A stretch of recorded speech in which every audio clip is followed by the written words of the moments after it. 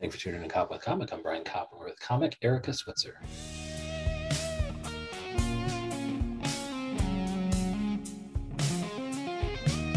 Erica Switzer, how the hell are you? Pretty damn good, Brian. How are you? I set the tone with how the hell are you? You say pretty damn good. I think you understood the assignment. Awesome. Okay, well, we follow Erica Switzer everywhere. It's so funny because on Twitter, though, this is so funny. I was like, I follow Erica Switzer. Why am I not seeing her on search?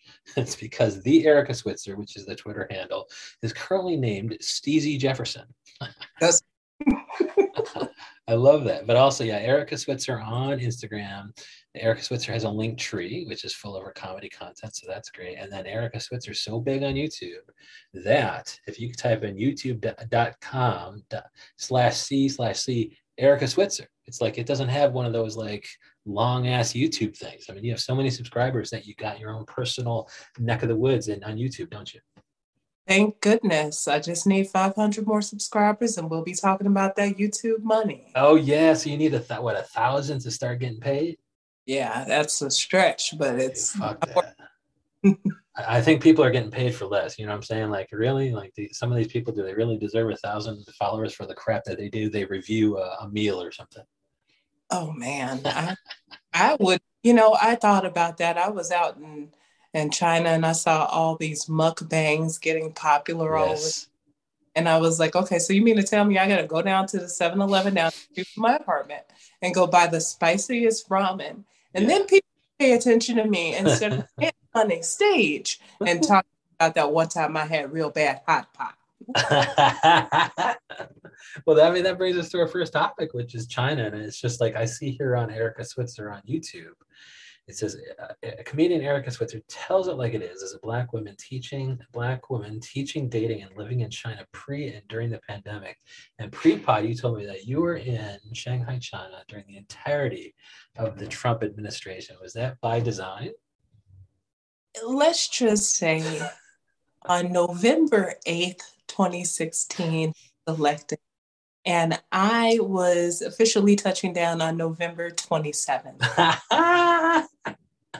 You're the first person to actually follow through on the threat to leave the country if X person gets elected. And I did. And I stayed in July of 2020. So wow. Because before that, there was Barack Obama. Did you like him slightly better? I mean, I'm in Chicago, so I kind of have to by choice, okay. by residence. But no, he was a cool dude. He came and spoke at my college. Unfortunately, I was gone that day because I was off on have a bender. But I regretted missing out on that great speech. Can you believe that one of the days you miss on a bender, like Barack Obama comes in and speaks? And I'm sitting here driving somebody around after they've decided to have 12 PBRs, Oh, no. It was rough, but that was my life back then. And so, yeah, you broke up on Zoom, but whose bender was it? You're saying you were driving around somebody else who was on their PBR bender, or were you drunk yourself? They were on the PBR bender. It's good. It's good I clarified that. So you being a kind friend means you miss Barack Obama. Was he president at the time, or was it pre? It was like senator or congressman. He was a senator at the time, and this book came out. His first. So I missed it. The audacity of hope, the audacity of helping your friend with a PBR bender. I had the audacity to go get some ass while I was talking, to our college constituents. I regret. That's great. And so, yes, tell me about your experience in China. Were you doing comedy over there, first of all? Yeah, I was. Okay. It's kind of, you don't think of going to the Middle Kingdom when you think of laughs. But before I left, because they make it so hard for you to even get a visa to go over there, you got a PhD. And I was like, well, I got a master's and I'm going to teach them kids, but I'm going to do some other stuff. So I made sure that was on the docket. And I started my stand-up career in Shanghai. Did you? And so, are they just, they still gobble up the English language comedy? So we'd always had a bit of a scene in Shanghai. There was a Shanghai Comedy Club, which opened back in the day after Kung Fu Comedy Club opened. And so at that time, a great name, isn't it? There's also in New York. So it was great cutting my teeth there doing open mics, and there was always an international crowd. So there's always people hungry for comedy in English. And then we had a bit of a drought when the pandemic hit. Most of the major clubs had closed up. Yeah. Doing pop-up shows, and then there was a drought. And so my buddy over there has just started working with the government bureaus and getting comedy scripts, also known as our sets, passed Cultural Bureau and places that, have power like that. So now they're able to start doing official English shows again. Are you saying, so back in the day, I mean, you were doing open mics and stuff, but did you also have to, did you do an actual show, or did it have to get vetted? Did the script have to get vetted just like it does now? We were doing a whole bunch of stuff without getting scripts ran by folks. Ooh. So clear about that we'd always had a comedy scene. Freedom of speech is not something that's favored over in that part of the world. So those kind of things are always looked at as a threat, wherever you can get a gathering of people who may be speaking, especially on a microphone. So we would operate in venues that were kind of safe from those things, or that had some pool. In China, it's all about what you know and who you know for the most part. So we were able to do our thing, but it was just, I didn't start getting hit with the, hey, can you submit a script, until around the last year I was there. Oh, wow. We to a new big venue with some interesting elite ownership. And so it was like, yeah, well, I'm not used to it, but I'll give you my script, and I'll give you everybody else who's going to perform scripts, and we're going to perform. So, and did it pass the script? Yeah, we passed. Wow. A lot of times me and the comics would go a little bit off script, but it would still be enough. Nobody was going to say anything. It's not like they have people watching in the audience, right? For the most part. There was always that. There was always that threat of, if somebody doesn't like a joke that's said, finds offense with it, feels like they're getting picked on, they could make a call and stuff could get shut down. So it was all, so it's almost like staying in the owner's good graces too, because he could just lie through his fucking teeth. If he's like, I don't know, Erica, she just went off script, I don't know, and really it's because you demanded pay or something. Well, thankfully they were on our side and they paid, and we did all right over there. And then I had to go, and then we weren't able to do the shows over there anymore.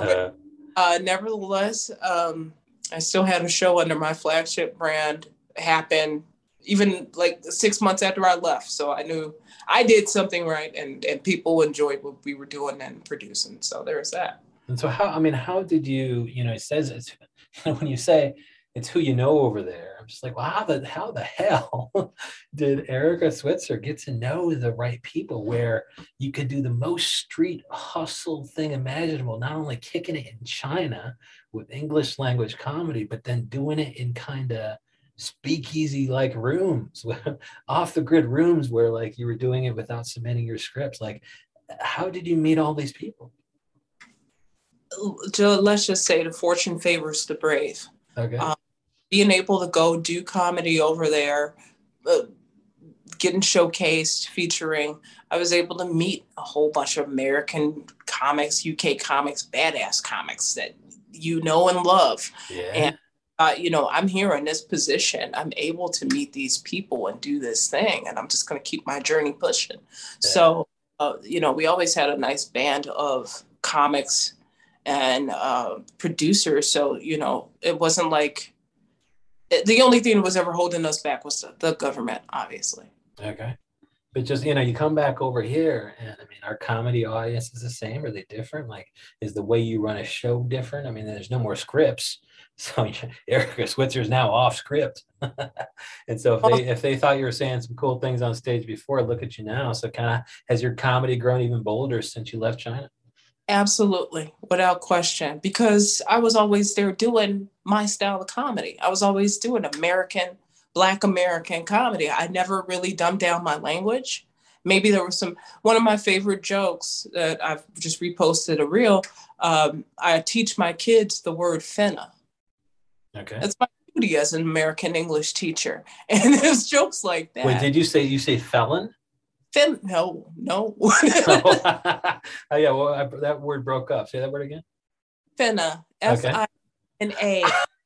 Finna. Yeah. So who are you teaching finna to? Teaching finna to my French kids.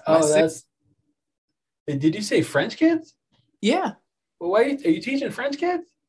So the first tell me, explain, unpack some of this because this is great. So finna, right. why do you teach? So over here in America, you teaching French kids? No, so in China, I was able to teach. Unfortunately, here in the States, I'm missing one significant thing to teach, which would be an Illinois state certificate. Oh, gosh. Master's in English literature. And so I was able to teach the first couple of years there. I taught local kids, Chinese kids, Taiwanese, national kids in an after school program. So they were boosting and enriching their language, and their parents wanted them to have an American accent. So I did that. The second 2 years, I was at the French International School there. Okay. So those were straight up French kids that had a good command of English, some a great command of English. Okay.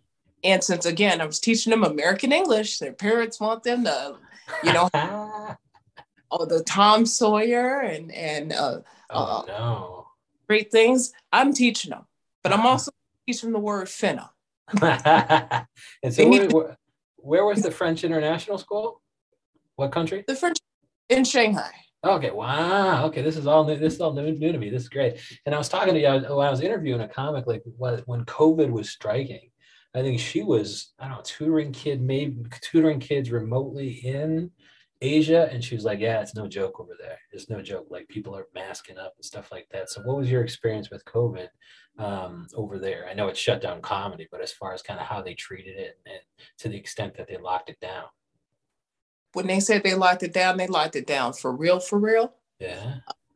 When it first hit, we had rumblings that something was going on. It was more impactful than just your regular flu, and it wasn't quite pneumonia, but it was something going on, taking folks out. And then we heard about, the doctor who was shunned and then later became a martyr after he died from it. And then telling us, hey guys, we're getting ready to go for a break for Chinese New Year. And one of the administrators says, guys, get ready to come back online when we resume classes. So we knew something was up. Yeah. And then, during that week, Kobe died. And, I had a funeral for my, great aunt who passed away. And then all of a sudden it's like, hey guys, COVID's here. Oh no. Oh my gosh, Kobe and then a relative and then COVID, my Lord. And I'm in my room going stir crazy. I'm in a tiny tinderbox Shanghai apartment. When you guys look at videos and movies about Hong Kong apartments and how tiny they are, this is about a tenth bigger than that. So I'm going crazy in there, chain smoking Korean orange flavor window, like, damn this. I don't care if it's airborne. I got to get out of here. Yeah. Oh my gosh. The ticket prices had gone up exponentially. It cost me $450 to go one way from Chicago to Shanghai nonstop. It was going to cost $3,600 for me to go home. Oh my gosh. And I waited. I went stir crazy. I cycled through every emotion every day. Talked to my boyfriend on Messenger. I was like, oh, baby, I got to get out of here. I got to go. And I wound up getting a ticket for $900 one way. Still high rate robbery. Yeah. And went home for from Valentine's Day until a little bit after St. Patrick's Day 2020. And you didn't think that maybe you should just stay there? Because you had a job over in China and you were enjoying stand-up comedy? I started thinking, man, all them clothes and stuff in there, that's all H&M China anyway. I could let that go if I never had to go back. With that, there's nothing else in there. There's some rocks, a Himalayan salt lamp. There's nothing. But I around St. Patrick's Day, the administration for the school sent another email and said, "Hey, for all of our staff outside of China, you might want to get your ass back over here. They're finna go closing the borders again." So I had to go back, and then I was faced with finishing the last 3 months of school over there. And then I was not necessarily the favorite teacher in the English department, but I was effective. As I said, I'm finna I gamify learning to make it more fun for the kids, and so they could really like soak up things. I had kids who were not doing so great on their standardized testing the year before come back this year and knock it out the park in spite of it all. I had other kids excelling, and then they're like, Miss Switzer, so I know this has not been the best year, but here's a 5-year contract extension. And I'm like, oh man, y'all want me for 5 years at this rate? I mean, it was money, man. You know, they don't pay teachers here. Shit, over there. It was like, it's quite a bit of money over there. We were grading on rooftops at the W with brunch and bubbly flowing. Like, it was a ball. So I was thinking, man, I could do this. But no, I made the decision to go ahead, come here, fall in love, keep doing comedy. Okay. And then you're like, teaching you can't do because it's, well, at least you don't have the certificate. Does that mean you can teach nowhere at no level? I could go get an adjunct professor role somewhere at a $50 a course. Oh, but I'm not even trying to go back to the education route yet. You're like, I'm good. I make as much money in comedy, probably. I got to make this comedy money so I can pay Sally Mae's ass and get her off my back. That bitch. Sally Mae's a bitch. Sally Mae, people who don't know, Sally Mae is a student loan servicing company, right? Mm-hmm. Yeah, so I went to law school. And let me tell you, I haven't talked to Sally Mae since. I'm not paying that shit back. But and then they had scandals and shit, Sally Mae and all that. It's just like, get your house in order. I'm not going to pay you back until Sally Mae, you get your shit in order. Okay, so as far as like the stuff you're talking about on the stage, like you lived it. Like, so is this what you're bringing to the stage, and how have comedy audiences changed? Like, are they too woke for you? Were the people over there pretty well behaved, and here you're doing more crowd control? How has everything differed in comedy for you between China and America? There was something that was super easy about doing comedy over there, which when people would be like, well, who's coming to see you, Chinese folks? And I'm like, yeah, obviously. So, but any given time, you might have an audience of half locals and 4 guys from the UK out in that corner, 3 girls from Germany right here, a couple of guys from Russia. So what you're doing is trying to speak to the common denominator, obviously, and use, the best English you can to get to the joke. Yeah. And it was fun. It really helped me with, I love doing crowd work over there. That was fun. Yeah. What was their reaction to being put on the spot? Did they enjoy it? For the most part, they were pretty good with it. For the most part, I saw some comedy go wrong with certain work over there. But I was like, yeah, he did that. I'm not doing that. You learn from other comedies' errors, right? Absolutely. So there, you get the whole thing of don't talk about the 4 T's. And of course, I'm not going to sit there and talk about any of the 4 T's that are forbidden. And what are the 4 T's for us that don't know? Tiananmen, Tibet, Taiwan, and I always forget the last one. No, she forgets the last one. Oh, shit, I forgot the last one. Oh, I mentioned the 4 T's. It's Tibet or Tank Man, but either way, I'm not talking about that when I'm talking about twerking. I'm not doing, So I loved being able to have that bit of freedom. And then coming here, then it's like, well, I grew up on In Living Color, and there's no way I'm making In Living Color type jokes on this stage. But I'm gonna push it. I'll push the line. Okay. So and what can you push? Like, so you're producing shows over here too, right? Mm-hmm. Okay, so what kind of comics are you bringing on stage? And is the common through line, is it just the person has to be funny, or does the person have to push the envelope too?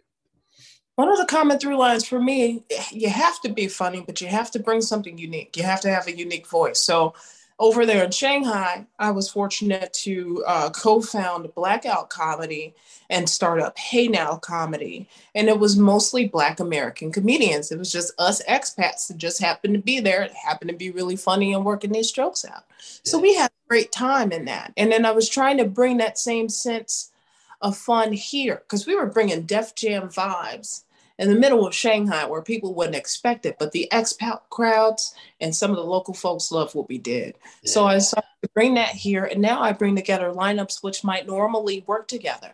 So For example, I had a show, my last show, I had a comic by the name of Teddy Biggums, who's going to headline my show this next Saturday coming up. Teddy's hilarious. He's open for Ballhead Phillips, a local funny guy. He's open for J. Anthony Brown, B. Cole, another funny local guy. But then he's never worked until that night with Ray Wisbrock.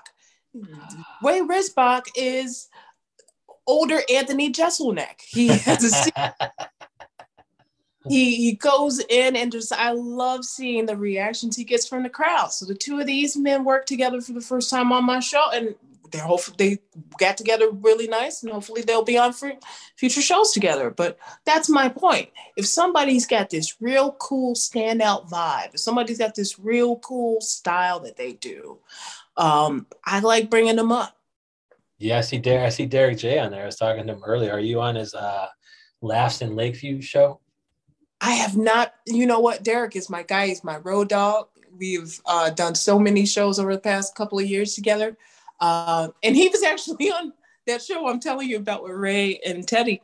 But no, I need to get over to Laughs in Lakeview and go show some love. Yeah, that was my place. Yeah, and he was saying that it was a good show because like it's in Lakeview, of course, so you're gonna have some white people there. And so like if you want to find out if your audience works in front of mixed audience, like that's a good opportunity to do it.